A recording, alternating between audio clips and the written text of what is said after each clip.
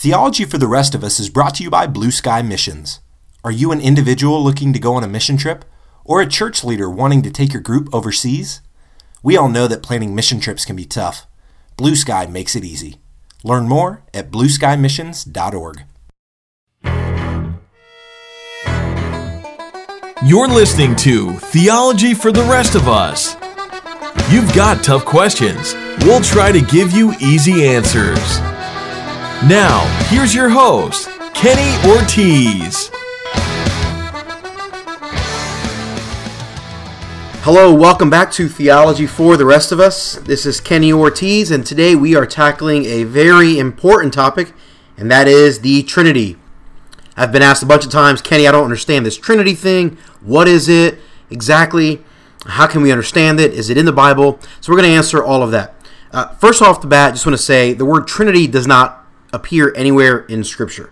However, the concept of the Trinity is clearly in Scripture, and I will point that out. I'll highlight that. Basically, the Trinity is simply a word that describes something is in the Bible. We do this a lot in theology. There are concepts and truths that are clearly in Scripture, but they can be maybe more complex. So we try to come up with words to help people understand. And the word Trinity is a word that points to the Trinitarian nature of God, or his triune nature.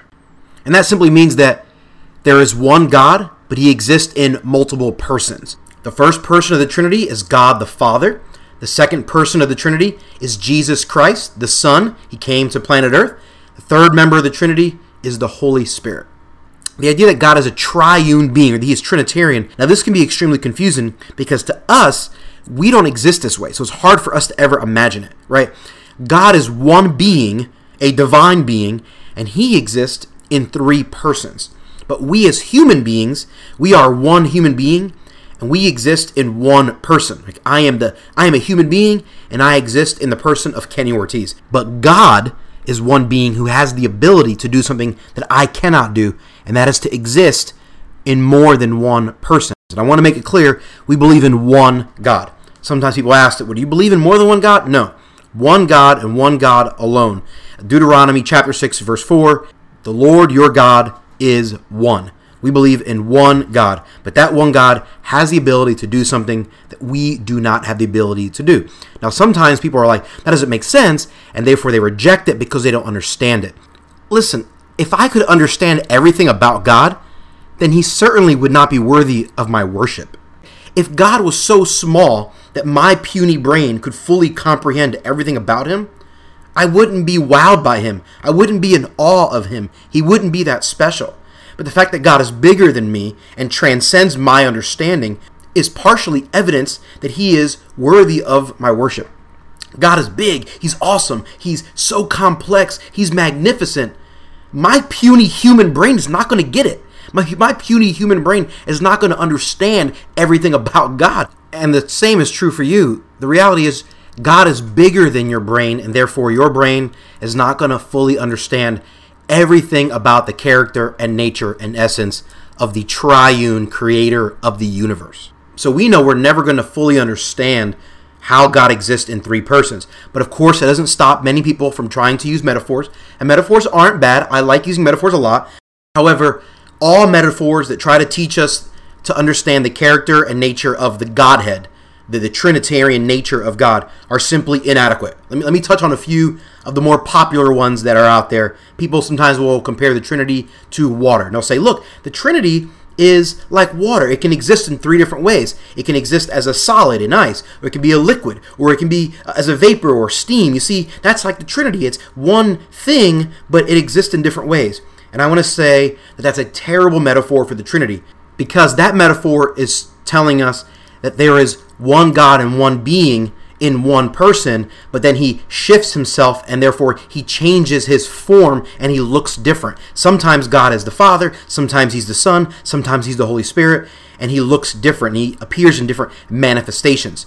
That's actually not true. That is not what the Bible teaches us. The Bible teaches us that God never changes. He's not a shapeshifter, right? He's not a member of the X-Men. God is always existing in three persons.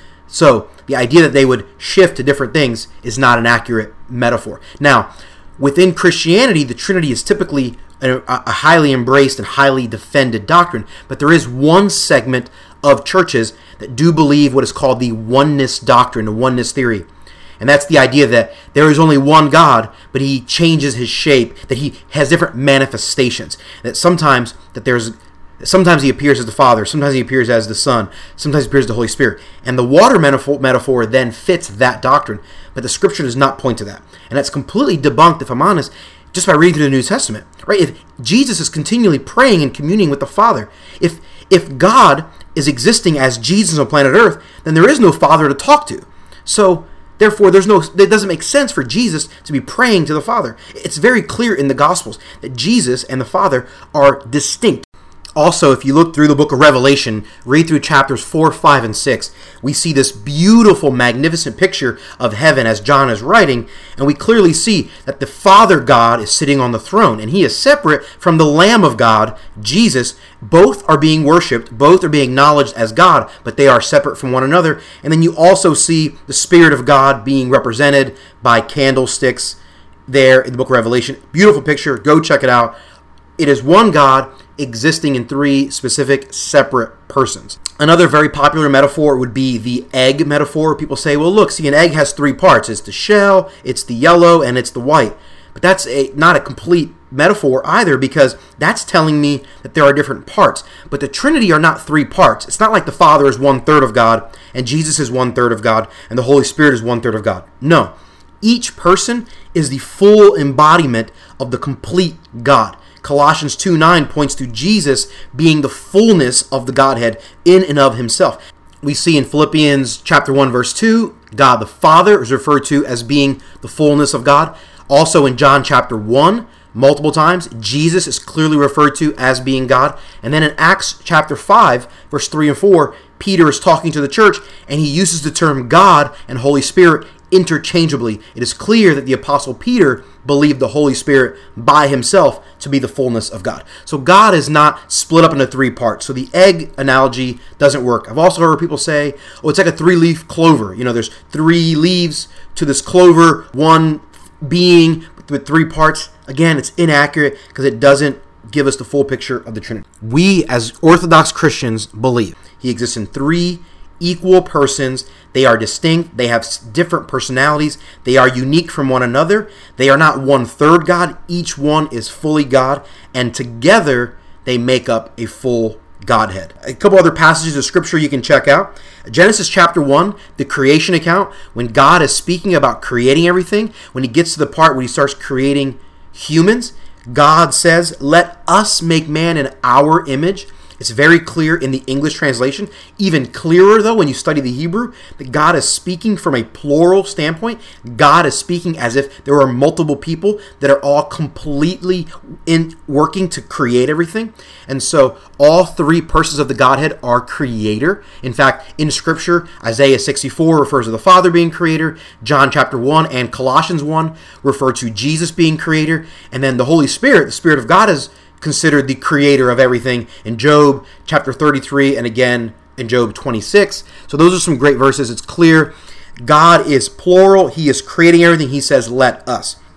Another great passage to check out and study is Genesis chapter 18 and chapter 19.